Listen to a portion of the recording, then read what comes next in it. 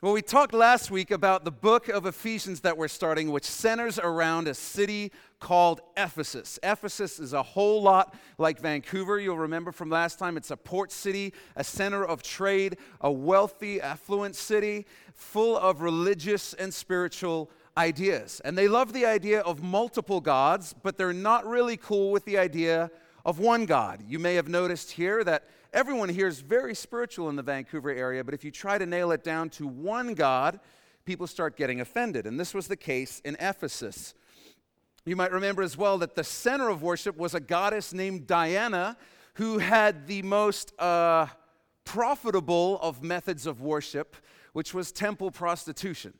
And so basically, if you wanted to do your act of worship, you wouldn't go to church, you wouldn't go to confession, you'd go down, get an afternoon slot at the temple, and meet with a temple prostitute and worship the goddess Diana. As I said last time, historians have speculated that there may be a link between temple prostitution and the wild popularity of the religion. They think that there may be a link. They're not entirely sure, but it's possible.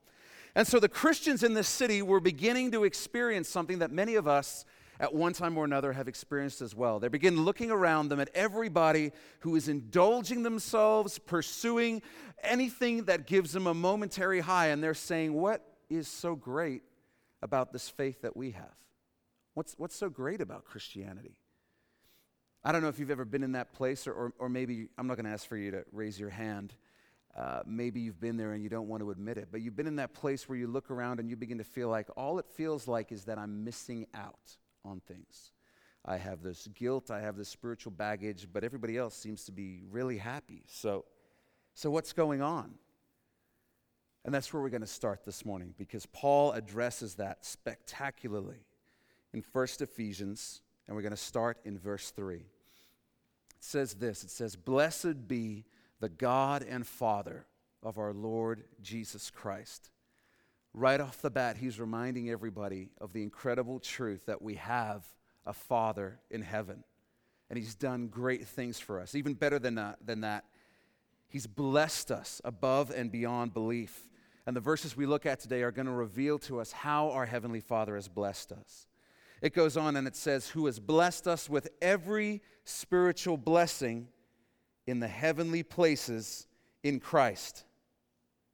Every spiritual blessing in the heavenly places in Christ. What Paul is doing is he's referring first to this realm called the heavenly places. The heavenly places are not the stars. The heavenly places are not heaven and hell. But the heavenly places is the spiritual dimension that exists all around us, outside of space and outside of time. It's a term used in the Bible to describe the spiritual realm. And so Paul is saying, first of all, remember that everything that you see around you is not the true nature of reality.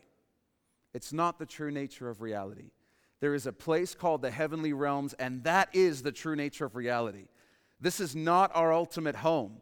This is not where the most important things are actually happening. They're happening in this place called the heavenly places, the spiritual realm. And Paul says, in that realm, in that place, we've been blessed with every spiritual blessing.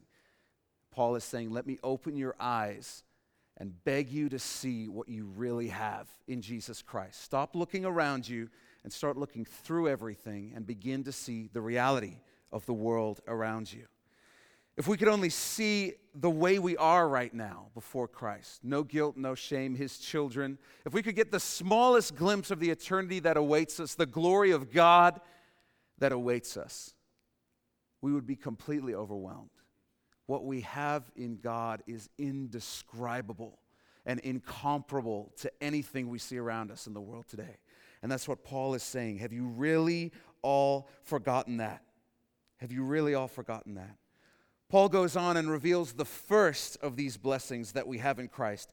He says in verse 4, just as he chose us in him before the foundation of the world. What a verse. I mean, we read over that and we say, that's neat. That's neat. It's just something in Scripture. But the verse is saying, and this is your first fill-in on your outline, it's saying that before I was even born, my Heavenly Father planned me and chose me to belong to him. He chose me before I was even born to belong to him. He chose me to be here today to be reminded of that. And the implications of that statement are simply staggering. The first being, I am not an accident. I'm not an accident. You're not an accident. You were planned before the world was ever made. You're not a biological reproductive byproduct. You're here by the design of your Creator who has good things planned for you. The second implication is that God chose me. God chose you. Did you ever feel as a child the sting of being chosen late or last or not at all? Maybe there was a PE class or some kind of party game going on where you chose teams and you were just the last person picked. That hurts. That's brutal. But maybe you felt the euphoria of being the first person picked. And you probably experienced what I did as a kid, which is you don't immediately identify with the plight of the person who's the last person to be picked. You're just like, sweet, it's not me. First person picked. Yeah.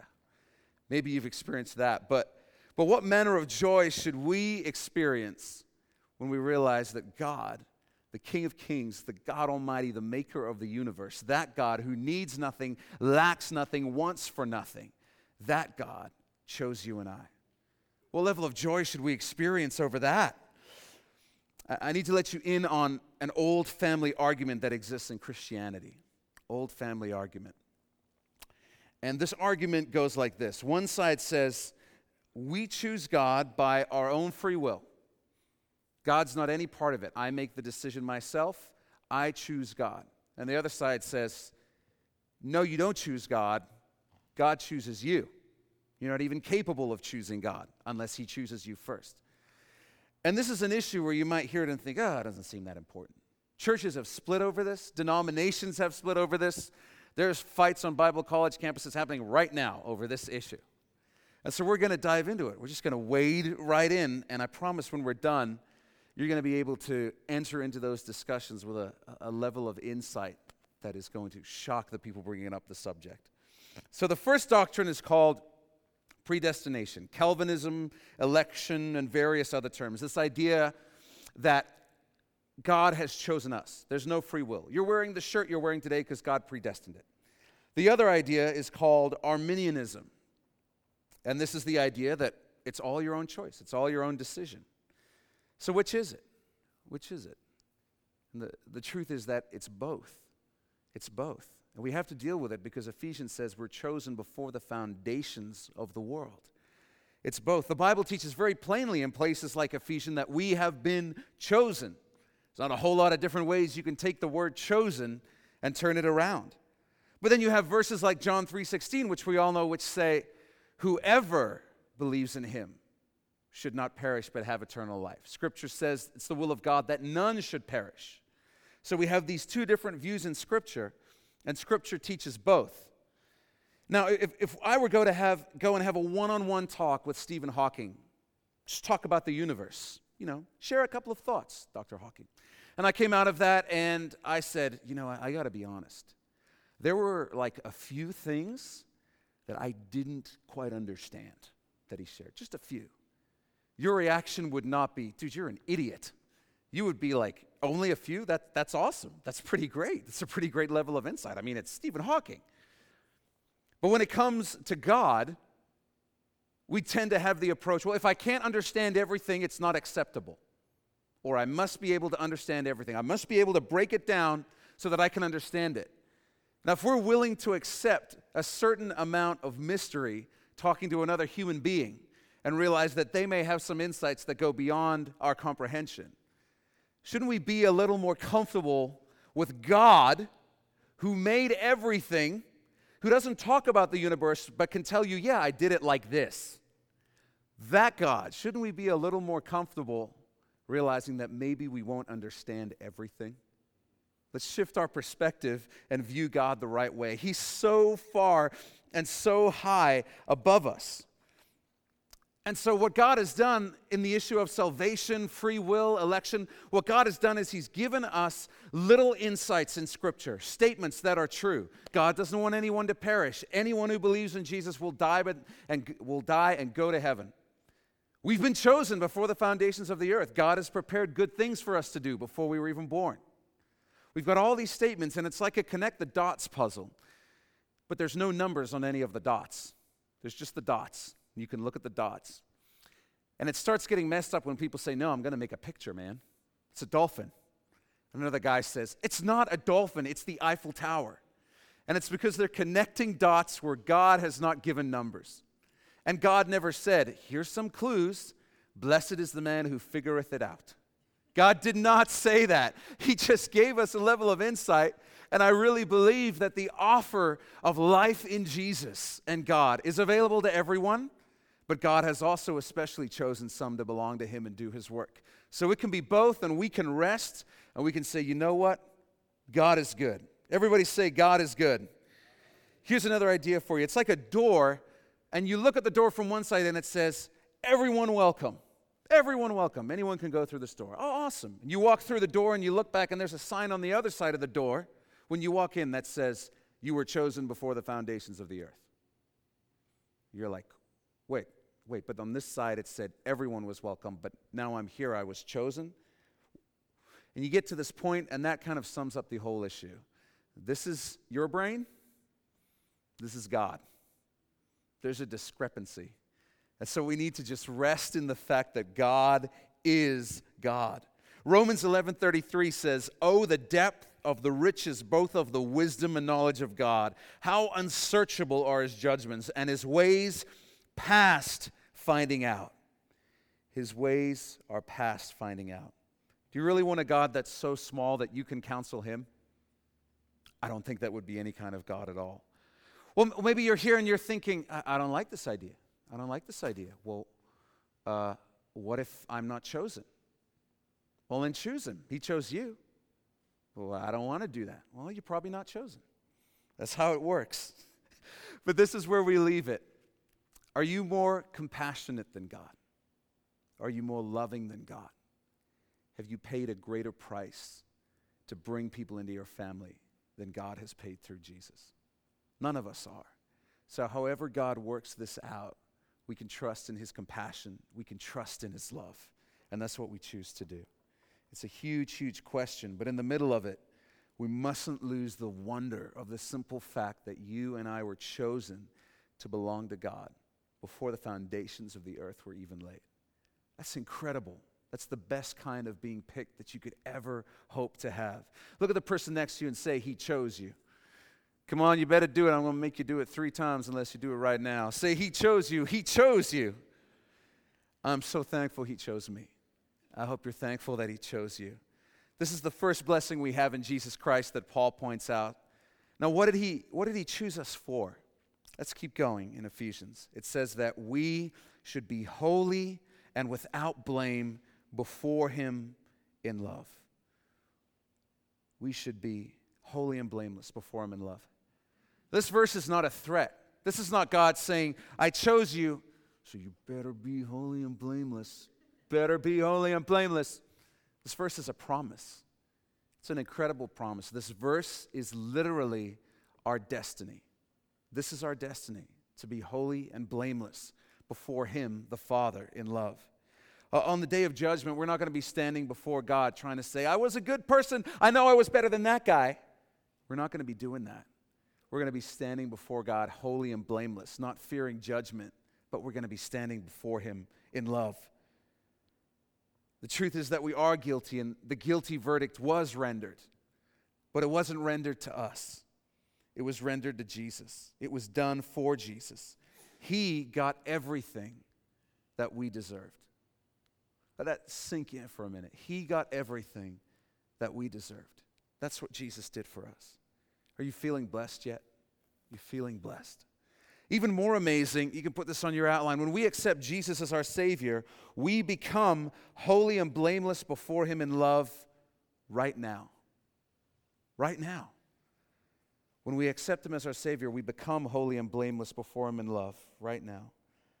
If you've ever wondered how God sees you, now you know. Underline it in your Bible if you need to. But if you're ever wondering how God sees you, when you belong to Him, He sees you as holy and blameless. You are in the righteousness of Jesus, the goodness of Jesus, not the goodness of yourself. God sees you through the lens of what Jesus has done for you. That's how He sees you. That's why in Scripture it says we don't have to come to him ashamed, but we can come before him boldly. Hebrews 4:16 says, "Let us therefore come boldly to the throne of grace, that we may obtain mercy and find grace to help in time of need." We can come boldly before Jesus because we are holy and blameless through him right now. We don't have to be afraid. We don't have to be ashamed. We're covered by what Jesus has done for us. And this means that we have the power to be holy. We have the power to be holy. Put this on your outline. He loves you just the way you are, but he loves you too much to leave you that way. He loves you just the way you are, but he loves you way too much to leave you that way. Through Christ, we have the power to change. God doesn't say, change, figure it out. But he says, I've given you the power, I've given you the ability through the Holy Spirit to change. Have you ever noticed that we love to even use our ethnic upbringing as an excuse for things like anger? I'm sorry, man, it's the Dutch in me, you know? Oh, I'm sorry, it's the Puerto Rican in me. I can't really help it. And have you ever noticed that every ethnic group seems to have an anger issue? Everyone says that. They're like, it's the Chinese in me, man. You know, it's like, oh, except Canadians. But we all come from somewhere else. So everybody loves to say, I wish I could do it, but, it's just the way I am. I had an angry dad, But through the power of the Holy Spirit, we don't have to be slave or make excuses for the things that have been flowing through our lives. We have the power to change through Jesus. We have the power to change through Jesus. Charles Spurgeon said it like this, and I love it. He said, we are chosen not because we are holy, but that we may be made holy. The election, the choosing, precedes the character. So God chooses you before you ever even start to change. And it is indeed the moving cause in producing the character. What an incredible, incredible concept that the choosing comes before the change. Every other faith, you have to change to climb the ladder. You have to change to reach God. Jesus says, no, you get me first, and then I will do the changing within you. It's different to every other faith out there. I hope you're feeling blessed as we're studying through this. Verse 5, it says, he has predestined us to adoption as sons by Jesus Christ to himself. And here we see again that word, that idea that we were predestined to belong to our Heavenly Father. It says, he chose us in him before the foundation of the world. And just as our DNA is unique, your thumbprint is unique, God's plan for your life is unique to you. He chose you. He saw everything coming in your life. And you're never at the place where God says, I had a good plan, but you screwed it up, and I haven't written the next plan yet, so figure it out. God chose you, and here's the amazing part. He chose you knowing everything about you. He chose you knowing how long you'd run from him. He chose you knowing how many times you'd turn your back on him and go back even after he'd revealed himself to you. He chose you knowing that you would doubt and choose to trust yourself rather than him again and again and again. Knowing all that, he chose you. He chose you. It's amazing. It's a goodness that we can't even wrap our minds around. He chose you. He chose me. His word tells us that his plans for us are good. You can put that on your outline. His plans for us are good. Sometimes we worry that God's plans for us are, I have great plans for you. I'm going to send you to Africa to be poor forever and work with little children and be miserable, but it's my will. We don't have to worry about that. I remember being 16 and I talked to God and I just said, God, I just want to be completely focused on you. And so next person I date, I want that to be the person I marry. I'm going to trust you to bring that person along. I prayed that prayer in faith, but at the same time, in the back of my mind, I'm like, I'm going to be a 40-year-old virgin one day. I know exactly where this is going. God's going to be like, super. That's exactly what I was looking for. Now I don't have to worry about that whole thing. And some people have that calling. I do not. I have 5 children.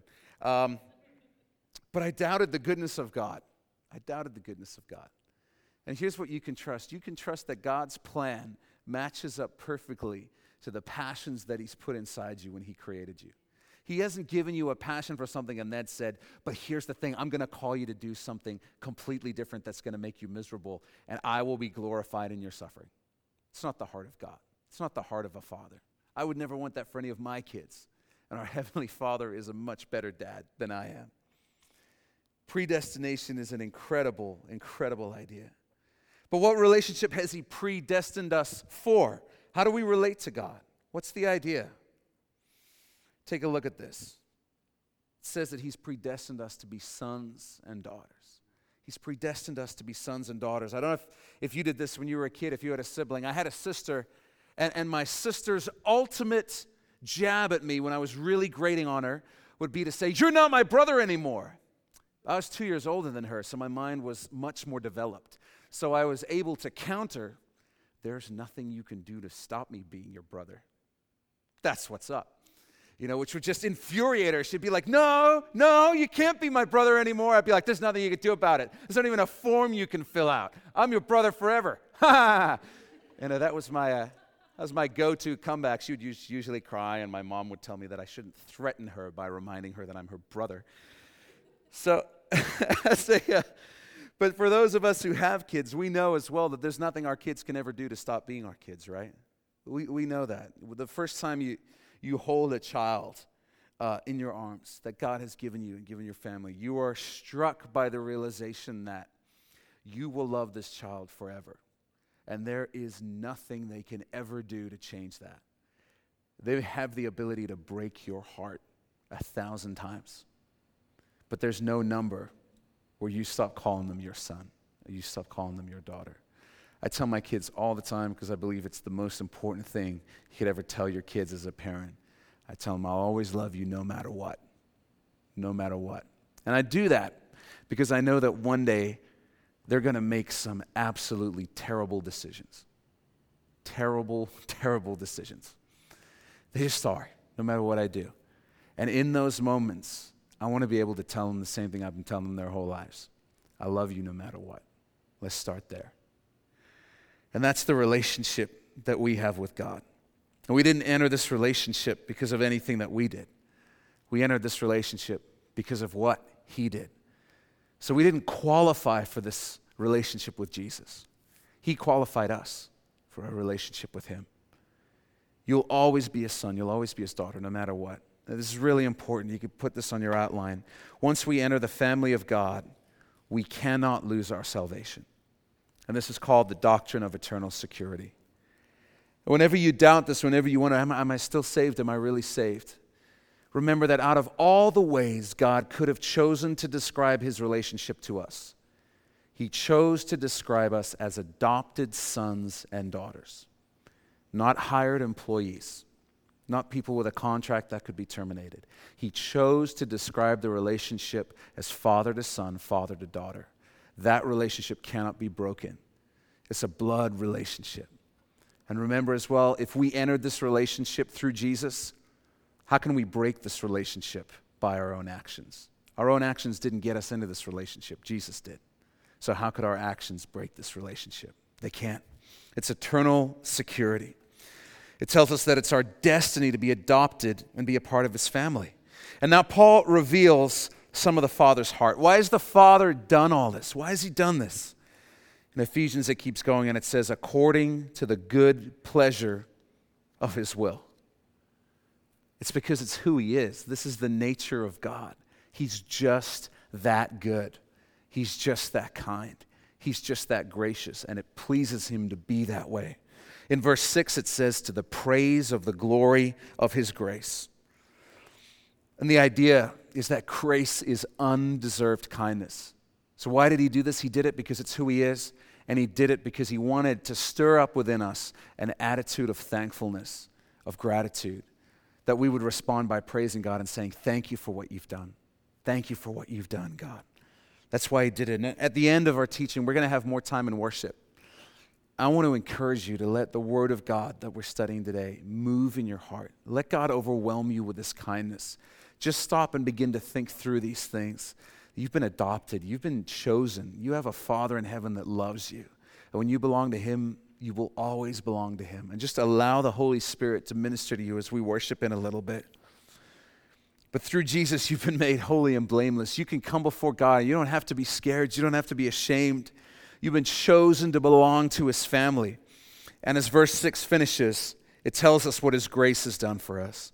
It says, by which he made us accepted in the beloved. The beloved is Christ. So his grace has made us accepted by God. And in other places in Scripture, it calls us, his church, beloved. And the reason is that God the Father loves nobody more than Jesus the Son. Jesus the Son is beloved by the Father. And we are beloved by Jesus. And so God the Father considers us beloved as well. It's incredible.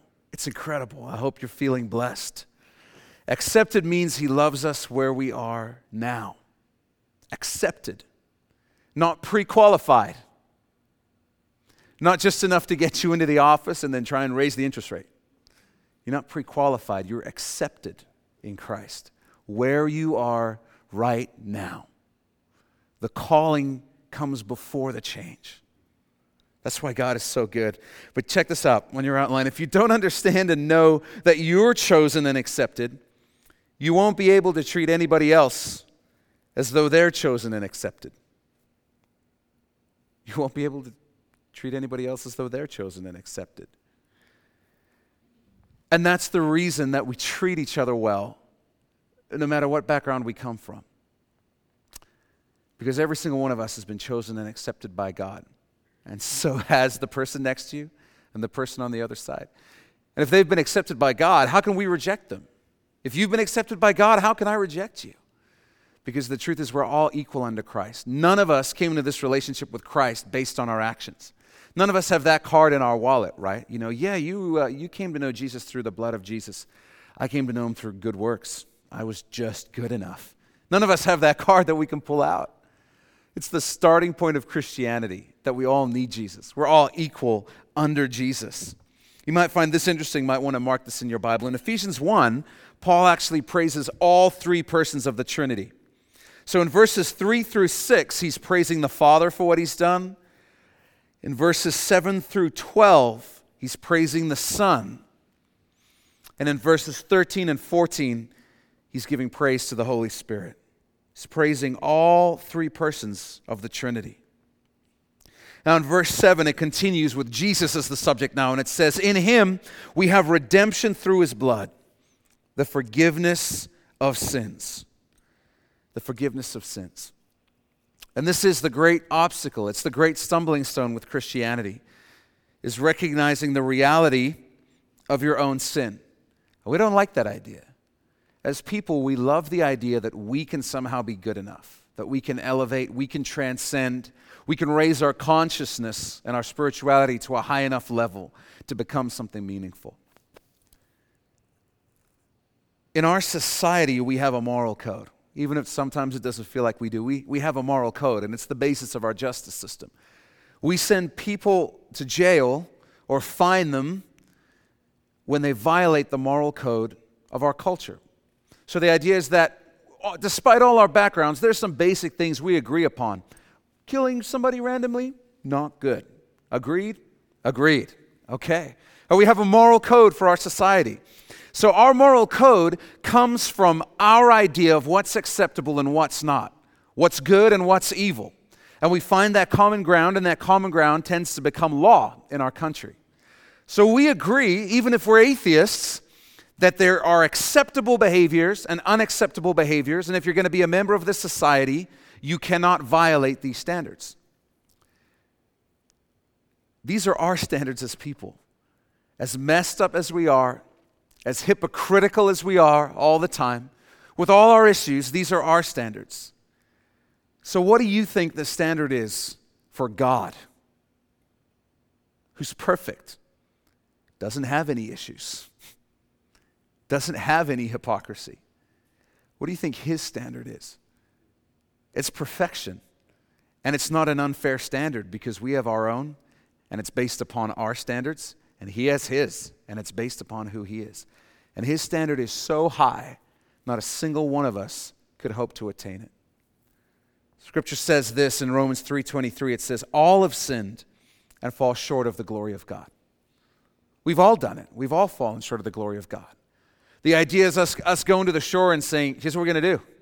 Swimming race to Hawaii. let's do it. We all set off.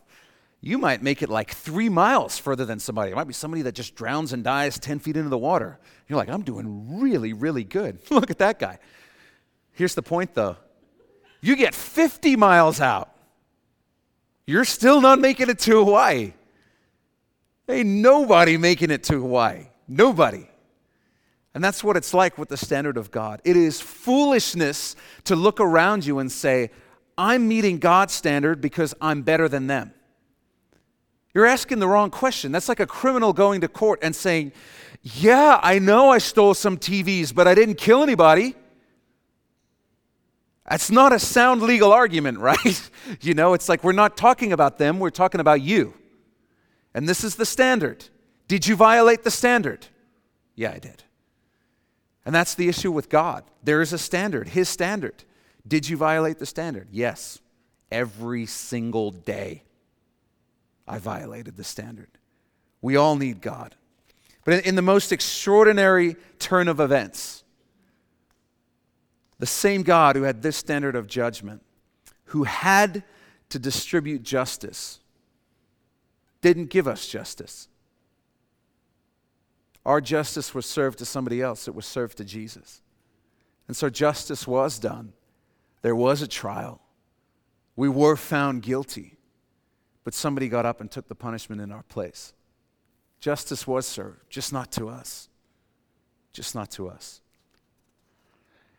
And that's why we can't stop talking about the blood of Jesus in church. You might find it weird, but for us, the blood of Jesus is the thing that makes us holy and blameless before God. And so I think our Heavenly Father is very serious when He says He doesn't want us to forget that. He doesn't want us to ever forget what it cost Him to adopt us into His family. It cost Him His only begotten Son. And Jesus didn't hug His way to our redemption. Jesus didn't teach His way to our redemption. Jesus bled His way to our redemption. And we can't ever forget that. Imagine that you're being held hostage and you're being beaten and tortured every day. And one day I walk past and I say, how's life going? You say, oh my gosh, you wouldn't believe it. My life is a living hell. I'm being beaten within an inch of my life every day. I don't know how much longer I'm going to survive. And so I look at your kidnapper and I say, let him go. And the kidnapper says, okay, sure. Just give me your son instead. I don't know that I'm doing that deal. I'd be like, listen, man, I'm sorry. I hope it ends soon. I'm not doing that deal. Parents, probably most of you aren't doing that deal. You're not doing that deal. But imagine that while we're talking this over and you're there, I bring my son. And instead of being like, I can't believe you're doing this for me, you start cursing him. You start cursing his name. Start saying, I don't need you. Go away. Thanks for nothing, stupid. I'd be pretty much outraged. I'd grab my son and I'd say, have fun dying. That's what we've all done to Jesus in one way or another, at one time or another. We've all said, thanks for giving your life, but no thanks. I don't really need it. I don't think it's that important. We've all done it. That's why the grace of God is so extraordinary. We do not deserve it. That's why it matters so much for us. That's why it changes our whole life. That's why we can never be the same again. He's such a wonderful Savior. And because of Him, we're able to stand here today and say, I have peace with God. I've been redeemed. I have peace with God. And the biggest obstacle is just our pride. It's just our pride. In 1 Corinthians, it says this. It says, the message of the cross is foolishness to those who are perishing. But to us who are being saved, it is the power of God, because He has opened our eyes and helped us to understand what we really have in Him. The blood of Jesus says, I matter to Him and I must be incredibly important to Him. Make sure you write that down. The blood of Jesus says, I'm incredibly important to Him. Our society says you should value yourself because you're terrific. You're just a wonderful person. You need to write some affirmations down on a Post-it note and put it on your bathroom mirror. stand in front of the mirror and say, I am strong, I'm confident, I'm beautiful, I'm 20 pounds lighter. And you may have noticed that doesn't work. But that's what society says, right? They say, you have a self-esteem issue? You need to realize how wonderful you are. But deep down, you know, I do realize how wonderful I am. That's why I have this self-esteem problem. Because I realize I'm not that wonderful. That's what got me here in the first place. Sometimes I wonder if the things we're depressed about are really just the Holy Spirit speaking through us and helping us to understand what we really are without Jesus. Sometimes we're depressed about our inability to change, and it's because we're right. We are unable to change without Jesus. Sometimes we're depressed because we feel like there's no hope, and it's not something that needs to be cured by medicine. You have no hope if you don't have Jesus. And sometimes you just get a glimpse of who you really are, and all the fluff you see on TV, this doesn't do it anymore. And you just know, man, I just feel worthless. I don't know that that's always inaccurate.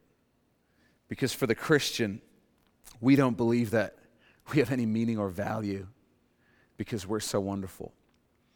We believe we have meaning and value because we were made by a creator who loves us, who planned us before he even created the earth. We believe that we matter because that same God gave his most valuable possession, his only son, to die so that we could belong to him. That's where our value comes from. It's not self-esteem, it's Christ esteem. It's having your value come from Christ, saying that no matter how I feel, the truth, the reality, looking into those heavenly places, the reality is that he died for me today. Even if I'm feeling horrible, even if I'm feeling worthless today, the truth is he died for me today just as much as he did yesterday, just as much as he will tomorrow. And I don't matter because I'm wonderful. I matter because he's wonderful. That's where our value comes from. And once we have that understanding, we realize that we can't pay him back. Can't ever pay him back. But what we do have is we have this life as our opportunity to say thank you.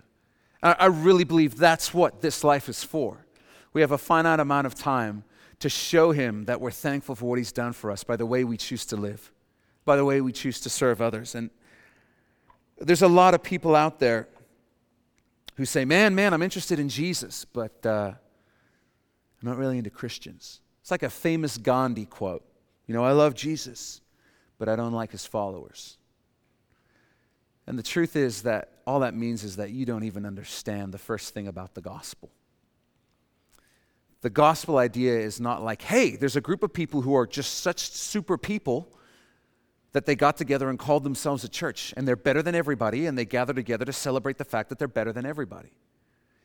To be a Christian, you have to say, I'm screwed. I'm screwed. I need a savior. I need a healer. There's nothing I can do to be good enough, and I need help. That's the starting point of Christianity. It's the most humble starting point of any faith in the world. It's a starting point of humility. And once you realize that, you can't look at other people and say, oh man, I'm so much better than them, because you've had your eyes opened by Jesus. Maybe you're in worship with your hands raised, and then suddenly a person's walking by, and they're like, excuse me, I got to get to my seat. And you're thinking, I was about to see the face of Jesus, and you bump me? I love all this, but these people, I love Jesus. Don't talk to me. No, I don't want to say hi to you. No, I'm worshiping. Maybe that's you. I love Jesus, but I can't stand his people. But the problem is you're one of them, right? That's the problem. We're all one of his people. We all belong to him. And so in light of that, we treat other people not based upon their value to us, but based upon their value to God. We don't treat people based upon their value to us. We treat people based upon their value to God. That's why we love one another. It's not because we're a super secret club, but it's because we want to see other people the way that Jesus sees them. We want to see other people the way that Jesus sees them. It's the one thing we have in common, the one thing that connects us. And when you get that, then you begin to say, wow, I'm surrounded by all these other people that God has chosen and called and accepted, and You find that God gives you a love for people, even if they drive you crazy, because God opens your eyes to see who they really are. Man, that's my brother, that's my sister, for real, my brother and my sister, and I love them. I want to take care of them. I want to make sure that they experience the love of God at church today. John 13:35, it says this, "By this all will know that you are my disciples, if you have love for one another." I want to be very clear, that one another is not talking about people outside the church. It's talking about people inside the church. And Jesus is saying, this is how they'll know that you belong to me, because you love each other in a way that normal people don't. You love each other with a selflessness and a kindness and a grace that the world doesn't. Most of the relationships that the world has are all based upon mutual interest. Yeah, I want to be your friend as long as there's something in it for me. And we're supposed to be different. There's nothing in it for you when you're changing a stinky diaper, holding a baby in the nursery at church. You do it because you love the person. You love the child. That's why you do it. And so if we really get this, people will look at the church and they'll say, those people love each other in a way that's not normal. Something wrong with those people. That's not normal. Why do they love each other that way? Why do they care about each other that way? Those two have nothing in common. Those two should hate each other. But they're doing what? That's amazing. That's the identifying mark, is that we have love for one another. And so if you're here today and you've been in that place where you're like, I do love Jesus. I love his teachings. They're so noble. They're so practical. They're so helpful. I just don't like church. I just don't like people there. Don't like people there. You're missing the whole point of the gospel. You're missing the whole point of the gospel. Scripture says people that don't know God love people who are just like them. It's no great accomplishment, you know. Yeah, I love Christians. I'm just looking for a group of them that are exactly like me. Right? Whoa, what a radical love you have. Where did that come from? When you say, you know what I do is I go to church every Sunday, and about half the time I'm in the nursery holding somebody else's kid. Are you like related to them? No, it's just like what I do to make sure that they can go to church and experience the love of God. People have no idea how to respond to that because it's an uncommon love. It's an uncommon kindness. So while we're here, I just want to encourage you to think and pray. Go home today and think about this, or maybe you know right now, but here at New Hope, we're doing these preview services once a month as we head into starting weekly services in February, and that's the kind of church that we're trying to build. We're trying to build a church full of people that are all willing to say, I need Jesus. I need Jesus every day, every week. I need him. I'm never going to graduate past that. And I love him, and because I love him, I love his people. And that's what we're trying to build here. If you want to be a part of that, just check the box to get more information about the launch team. I'll get in touch with you. I will get you plugged in so that you can start being the love of Jesus to other people as well, and you're going to see God use you. Let's continue here. Paul says that what the Ephesians have is every spiritual blessing. Every spiritual blessing. We head towards verse 8. It says, speaking of Jesus, he did this all according to the riches of his grace, which he made abound toward us in all wisdom and prudence. Jesus did all this because just like the Father, this is just who he is. He did it in all wisdom and prudence. That means that Jesus didn't come down to earth and say, I'm going to come down to earth. I'm going to figure out some way to fix all this. And he's like, what? I have to die? In all wisdom and prudence means Jesus knew what it was going to cost him before he ever came to earth. It gets even more amazing. Jesus knew what it was going to cost him to make us his before he even created the earth, before he ever created us. He knew we would rebel. He knew we'd choose to reject him. And he still created us. He still made us, knowing what it would cost him one day. Because having children that belong to him, that choose to love him, means everything to him. It's meaningful to him. And if there's one thing you hear today, I would want it to be this. Jesus loves you. God loves you. He loves you so much right where you are, right where you're at. He loves you, and he's not waiting for you to change before you come to him. He's calling you to him so you can be changed by his love, by the Holy Spirit. God loves you. Don't ever doubt that. And because he loves you, he chose you before the foundations of the earth to be his. Because he loves you, he chose you to be adopted into his family and to belong to him. We're so blessed to have a God that loves us that way. He's so generous. He's so good. We have everything in Jesus that we could possibly need. Everything we could possibly need.